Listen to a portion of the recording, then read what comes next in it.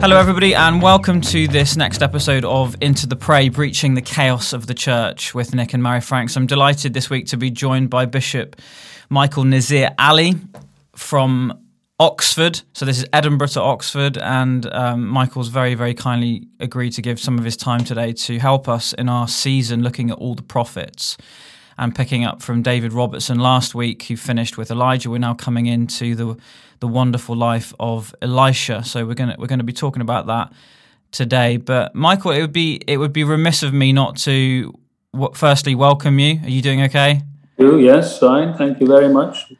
And you're looking very sharp and dapper. You've I'm actually feeling rather hot at the moment. But, are you? Yeah. Well, nonetheless, you look very sharp. And I wonder if you'd be kind enough, because I've got a couple of notes here about you, unsurprisingly, in terms of helping our listeners just to know a little bit about your history, your background, your ministry, in effect. And it started for you, didn't it? Years and years ago in Pakistan. You were born in Pakistan, I think, in the late 40s. And the thing that I was interested in, just as I did a little bit of research, is the experience of your father's conversion from Shia Islam. Yeah. Would you mind just saying a little bit about that? Because that does relate to what you're doing now in Oxford. You were the Bishop of Rochester for about 15 years, and then now you're working in Oxford. We'll come to what you're doing in Oxford in a minute, but maybe that would contextualise your current work by speaking about that conversion in your family. Sure. Well, I come from a large Shia family, as you've just said, and many of them still are Shia Muslims. Most of them are.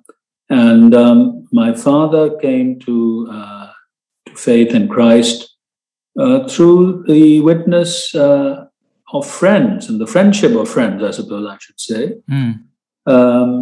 So we were brought up in a mixed situation of him with his Christian faith. He was very quiet about it, not at all sort of pushy or aggressive in any way. And with the rest of the family, of course, being Shia Muslims. So I personally came to living faith in Christ at university through the work of an Anglican chaplain, actually. It was in the University of Karachi. It was my first university. And religious leaders were forbidden from coming onto the campus. So you may ask, well, how did this chaplain get on? And the way he did it was to register as a postgraduate student. So there's always a way. I mean, that's yes. From him is that there's always a way. Anyway, he was influential in my faith and in my call to ministry. So I then came to England to study and in some minor teaching after that. And then I went back to Pakistan for many years to work in parishes and in a college. And I then became a bishop in Pakistan. And my diocese of that time was not really known for very much, except that it was the town where it was centered was and is the center for an international Islamic missionary movement, the Tablighi Jamaat. So I learned about the keenness of Muslims to spread their faith, quite a lot of that there. And, how Christians should respond in that situation where we were a small minority in the face of this quite dominant presence. I headed the CMS, the Church Mission Society, which is the largest Anglican missionary society. And then I became Bishop of Rochester, as you've just said, for many years. Mm-hmm. Thank you. And I'm imagining that you mentioned, without lingering too much on your father or your family history there, but it just is intriguing to me, particularly in the context that we're going to come into shortly in terms of the prophet Elisha, that although your father sounds like a very gentle, unassuming, non-pushy type of character as you describe, it must have been very costly and risky for him and for your whole family. Yes, well, it was, and it remains that. So even my name, it sometimes opens doors, but at other times it can be dangerous. I have kept it, although many Christians have urged me to change it, but I've kept it because it is an important way of witnessing, sometimes without saying very much at all. Mm-hmm. Very powerful. Thank you for that. And your work now, just briefly in Oxford, does dovetail with that, doesn't it, in the sense of its focus, and that seems incredibly timely to talk about briefly with regards to Afghanistan and what's going on in the world. Could you maybe just explain for folk what's going on with the Oxford Centre of Training, Research, Advocacy and Dialogue, or Oxtrad for short? Yes, the reason under the Lord that we began this work was that Christian leaders in churches where there's been some serious persecution were saying to me repeatedly, insistently, please help us to develop our leadership, because in such churches, it is, as I have personal experience, it's the leadership that suffers first. They are the ones who are exiled or imprisoned or even killed in some circumstances. I've just been in Ireland at a missionary convention with a young woman whose father, whom I knew, was one of the first martyrs after the Iranian Revolution. So this is still happening. And so having prayed about it, I thought that is what I should do, and that is what I've done for the last 11, 12 years now nearly, at every level. So leadership at every level in terms of theological education or preparation for ministry, enabling of ministry, all of those things. Mm-hmm. It's interesting now what you say about leaders being the most at risk. Are you meaning that from an international perspective, or including Britain? Oh, no. Well, I mean, when I started, my focus was certainly overseas. But then some people challenged me in this country, and they said, well, it's all right for you to do all these things for people far away. What about us here? Mm-hmm. So I've become increasingly conscious of and involved in supporting Christians in public life and professions, in their jobs, who are under threat, in losing their jobs or their professional accreditation in some cases, or their place in public life. Mm-hmm. Yeah, the world has changed, hasn't it, since 2009 when you stopped in Rochester, presumably into Oxford at that point. So the world has changed hugely in that time, and I'm putting my finger here just on this point that where your ministry now is to the church, where the church is under pressure, that would look quite different abroad, I think, to here in a British context, although the net result would be the same, but there's different types of pressure for church leaders, for folk in the congregation, and so on. Maybe you could just comment about that, and maybe that I don't know if that relates to your term as a bishop in Rochester, in terms of how you've observed that change in the British scene. In recent years. Does that make sense? Yes. Yeah, I mean, obviously what's happening here is not like martyrdom in Iran or the blasphemy law and its victims in Pakistan, or what is happening today in Afghanistan. Nevertheless, if you lose your job, if you lose your professional registration, if you lose your place in public life, in the magistracy, for instance, or whatever, then that is a real deprivation.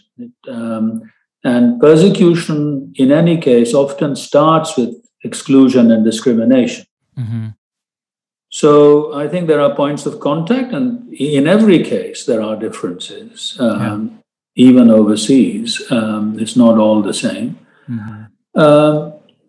I think leaders in this country will be increasingly vulnerable because there'll be pressure from the culture to capitulate and to toe its line, and anyone who resists will be a target, is a target. Yeah.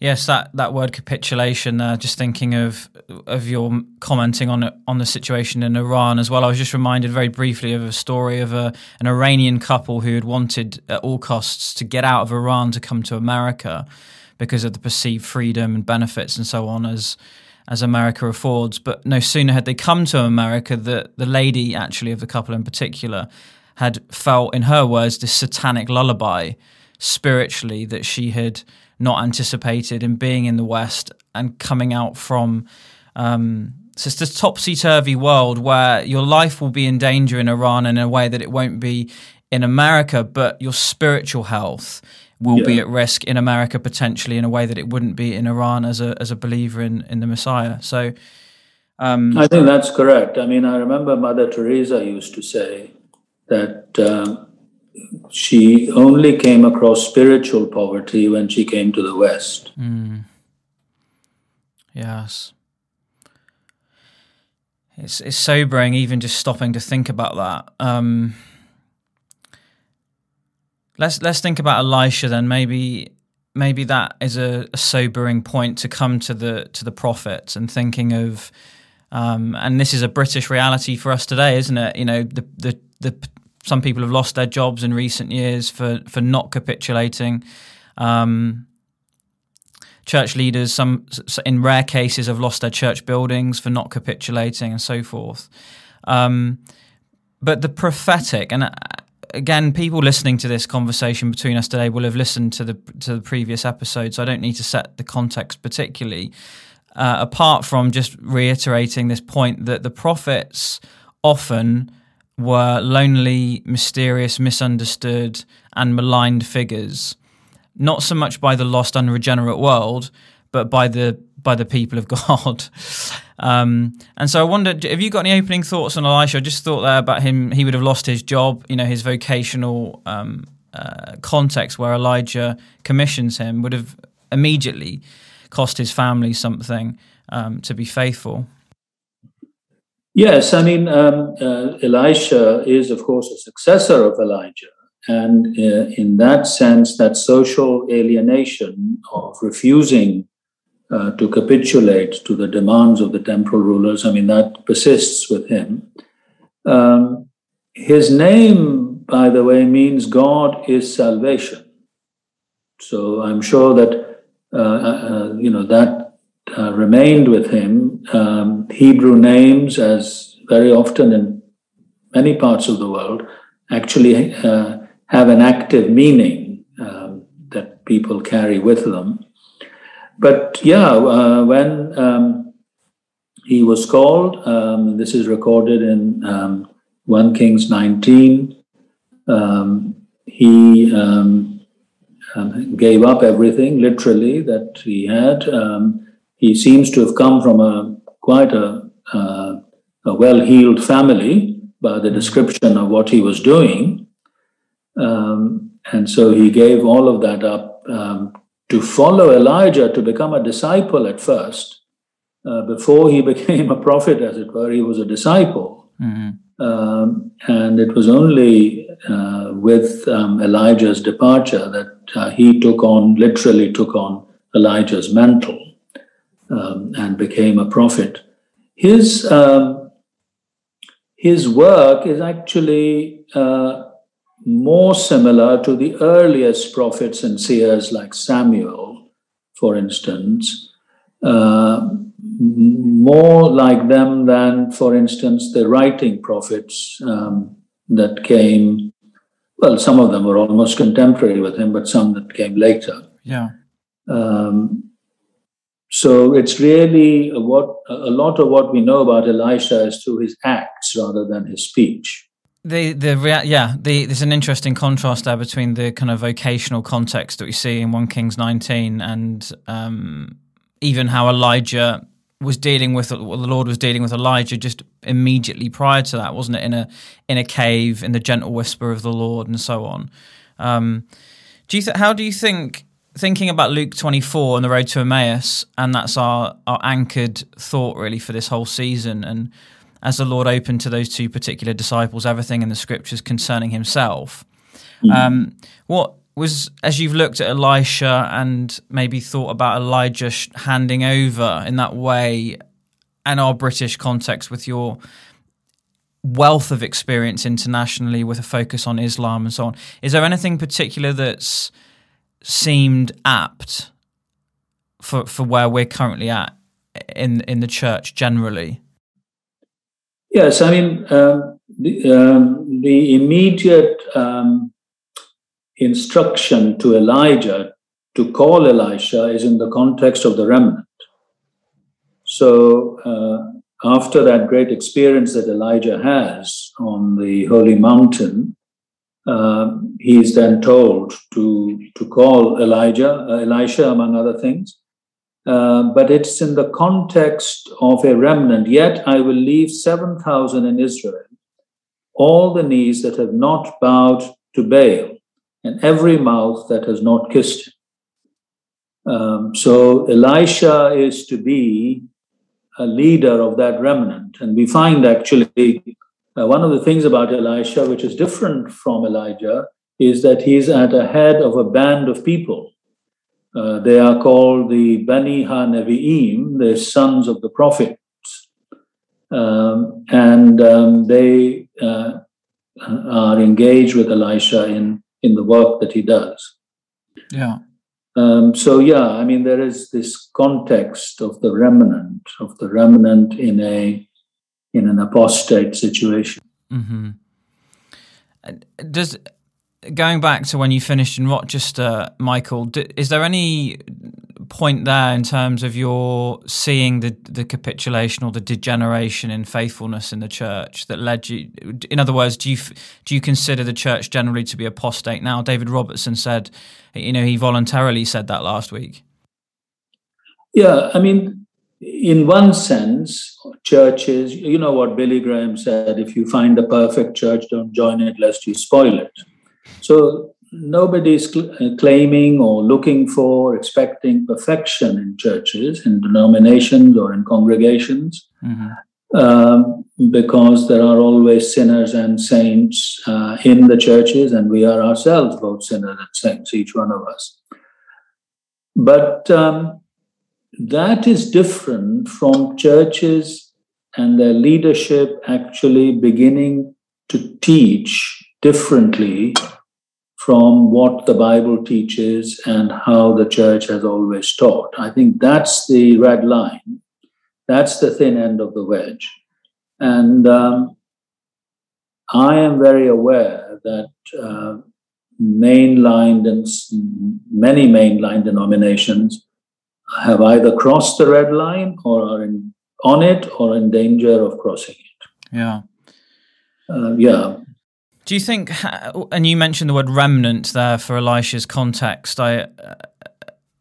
do you think, where does that hit the road today? Yes, there are in many churches, in most churches, in all churches, there is a remnant of faithful people, even when the leadership of the church has changed its official doctrine or its practice,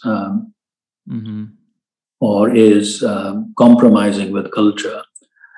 But that is not, as it were, a stable situation, because the remnant or people within that remnant have continually to ask, what is my place here now?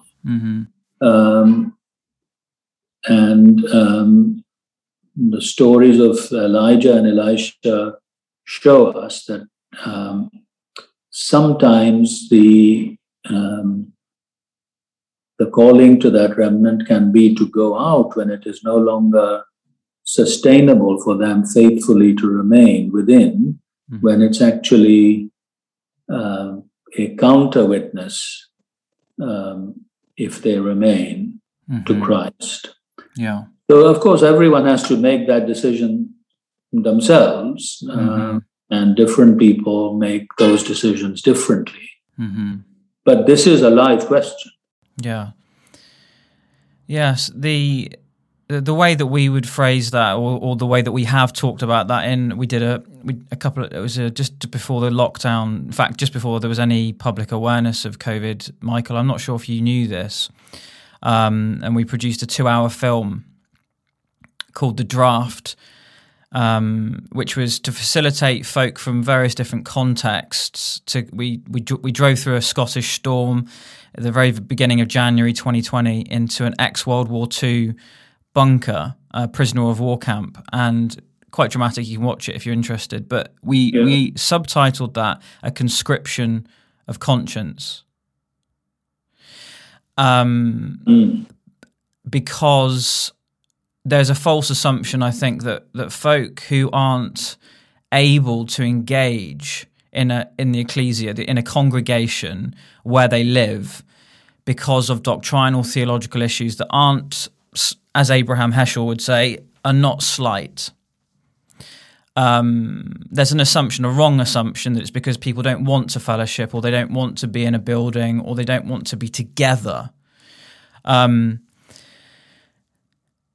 My point I'm trying to make, and the question I'm trying to ask, is to do with the remnant. In that, would you say that a time perhaps came for Elisha as the leader of that context? Do you think a time will come where the remnant, which in and of itself can become quite cliched in an unhelpful way, do you think the remnant a point will come where enough is enough, and that this conscription of conscience, with world events surrounding and swirling, do you think there's a ratcheting up of that spirit-wrought process where consciences are conscripted? Yes, I think conscience is actually a very important word in the circumstances, because one of the things that totalitarian secularism is doing is making a frontal assault on respect for conscience. So even in countries like Britain, where conscience has been respected, even in the context of war, where conscientious objectors have been respected, they've been given something else to do, perhaps something very tough to do, like being stretcher bearers, but they've not been forced to carry weapons. Similarly, the Abortion Act, I mean, I'm not a fan of it, as you might imagine, but even that, the 67 Abortion Act, made room for conscience of believers, however much that is now being restricted by the courts, but that provision was made. Now, though, in terms of beginning of life issues, end of life issues, the nature of marriage, the nature of family, that room for conscience is not being made. And I think we need to be very worried about it as citizens, let alone as members of churches. But that is also now affecting churches, so that what is first mooted as an option for people to take then gradually becomes compulsory. So in the Episcopal Church, at first it was, let people with same-sex attraction do what they want to do. It's not going to affect you.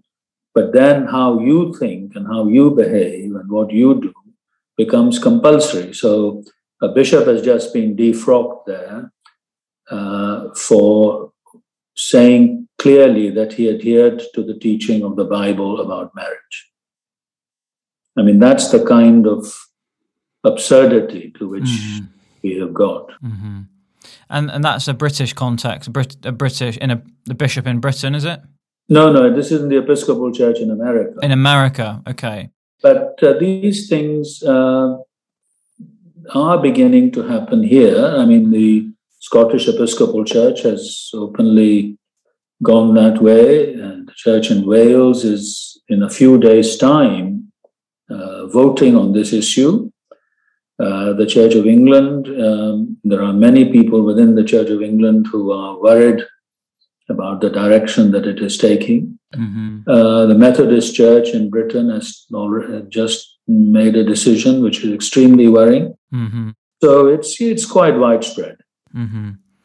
it's worrying, but also in another bizarre sense, very encouraging because, well, depending on what your eschatological view is, I suppose things are going to get worse before they get better. We focus on this podcast and generally on the Lord's return, and that's why we're trying to press the point about faithfulness, because the bride will be prepared, the bride will be ready, the remnant will be ready.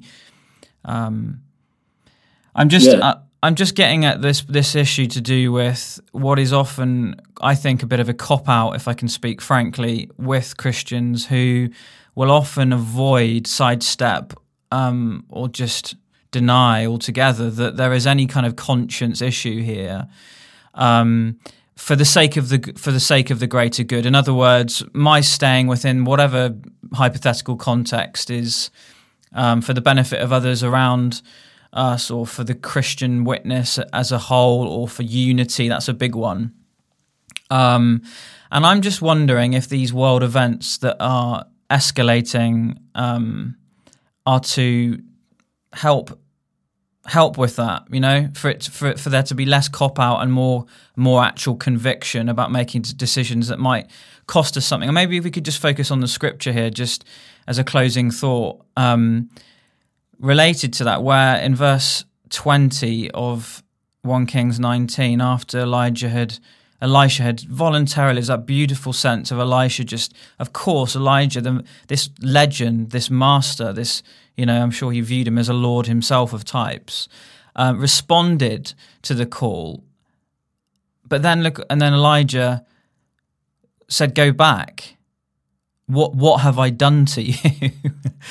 What have I done to you? I wonder if that is something of profound prophetic experience, thinking about Elisha and what Elijah would have known was going to come in Elisha's life by way of great personal cost, specifically because of the prophetic calling and assignment, and how that may or not relate with the remnant today and the personal cost that will be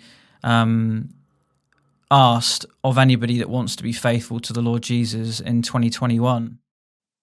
Yes, that incident, of course, reminds us of Jesus' own encounter with the rich young man, you remember. Mm-hmm. And on a number of occasions where people wanted to follow him, but at the same time didn't want to give up whatever they were engaged in. They were challenged about that. And Elisha, indeed, like Elijah, is a type of Jesus and reminds of Jesus.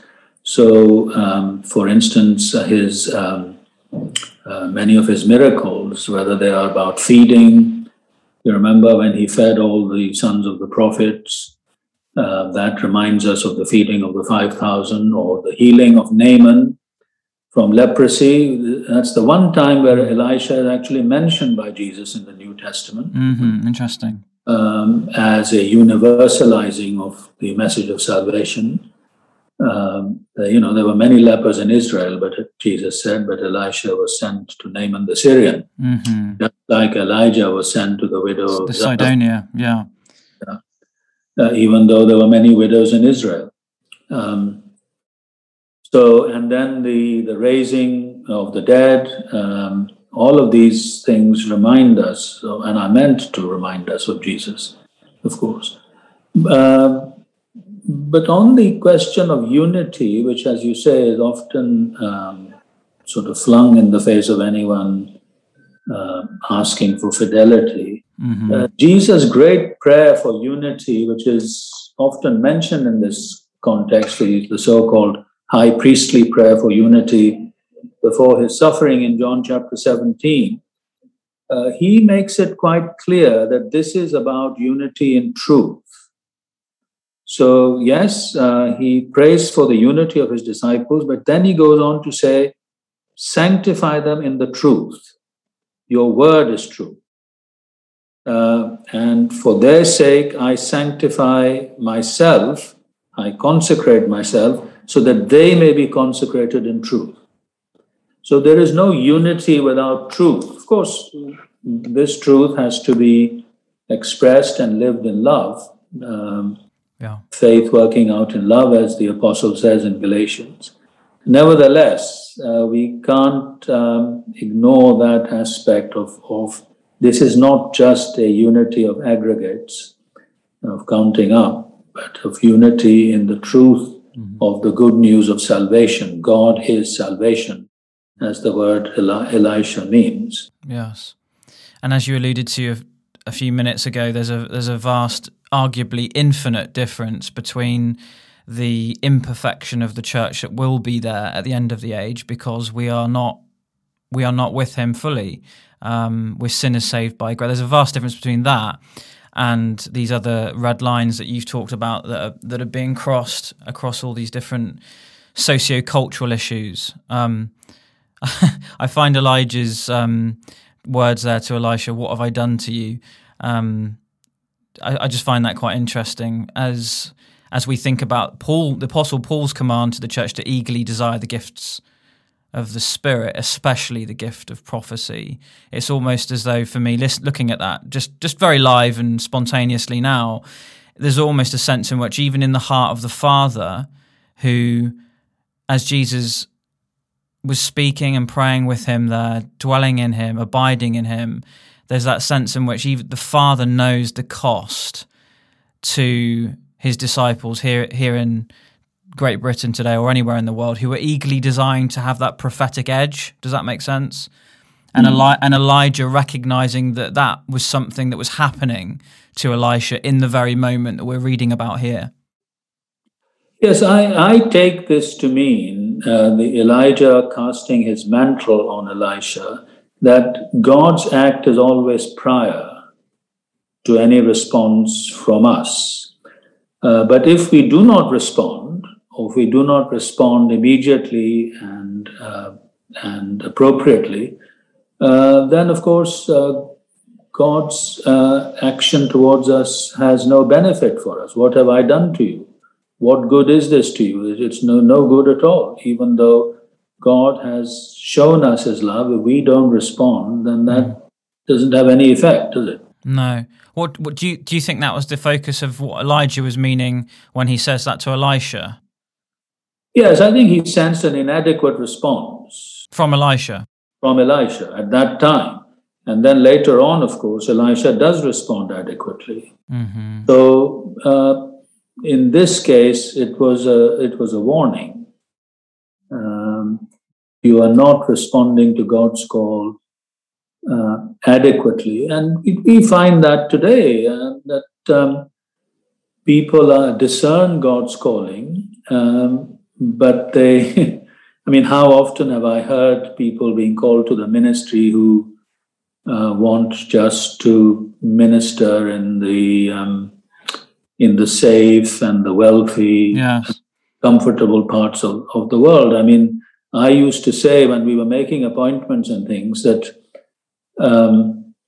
85% of the population in Britain lives in urban or suburban conurbations, and 15% in rural areas. And yet it seemed to me that 85% of those who wanted to minister in the rural areas. So who was going to minister in the heavily populated cities of our nation? Yeah. And this can be said of the world generally. It's very revealing for everybody listening to this. It will be common for people to hear us talk about this kind of thing, but our desire is to see the church prepared for his coming. Yes, whether in our lifetime or not. In one sense, we're assuming that we won't get to see that in our lifetime. I'm 41 now. But nevertheless, there has to be this serious sense of preparation whilst anticipating the delay, as per Matthew 25. So that's our focus. That's why we're having these conversations. I'm just wondering, before perhaps you'd pray for us, was there anything else you wanted to say for an audience who are already thinking like that, already have that thought in their mind? In other words, that there needs to be something much more radical, seismic happen within the global church where there is such apostasy. Just to say, well, of course, we are continually praying for the coming, Maranatha. Indeed. And Jesus, through the work of his Spirit, comes to us already. So as a kind of pledge of that glorious coming. So he comes to us in the reading of the word, of course, as we've just seen, even in parts that may not immediately be obvious as being about him. He comes to us in prayer. He comes to us in personal experience. I mean, we are finding this very dramatically, particularly with people in Iran who are coming to faith through dreams and visions in a way that is quite unique and absolutely, I think, in God's providence. He comes to us as we worship together, as we celebrate the sacraments. These are all pledges, means of grace and pledges of what is to happen. Yeah. Indeed. Maybe we'll speak again. I'd love to, if time affords, in months to come, about that. Your insight into the Islamic world, particularly Iran. It's very exciting. Thank you for joining me again, Michael. Thank you very much for your time. Maybe you just pray for us as we close. Yes, of course. Yes. So let us pray with the words that we have in Scripture already. Maranatha, come Lord Jesus. We pray for that coming in our lives, in our hearts, in our minds. As we worship, as we read God's word, as we open ourselves to the experience and the work of the Spirit. And we pray that that sense of his coming will prepare us for that great coming when every eye will see.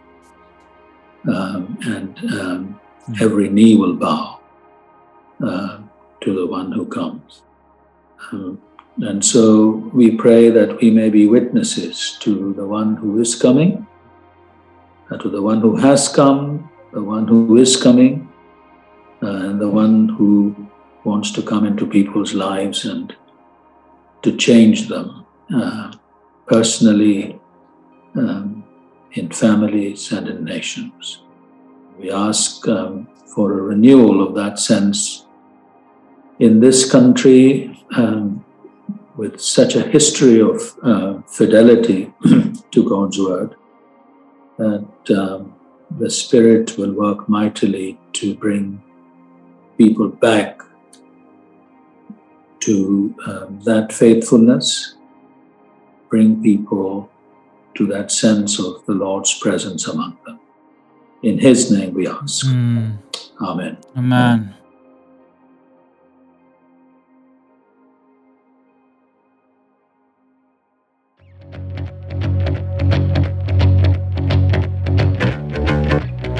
Thanks so much, everybody, for listening to this episode of Into the Prey, breaching the chaos of the church. We trust that it's been both provoking and challenging, as well as inspiring and comforting in the midst of this very evil present age. If you'd like to get behind what we're doing, if you'd like to support us through prayer and through financial support, we'd be deeply grateful for both of those two ways of supporting. And you can do that and find out a little bit more information about that by going to firebrandnotes.com/give. That's firebrandnotes.com/give. We'd be deeply grateful. Check it out, and we look forward to connecting with you soon. Maranatha.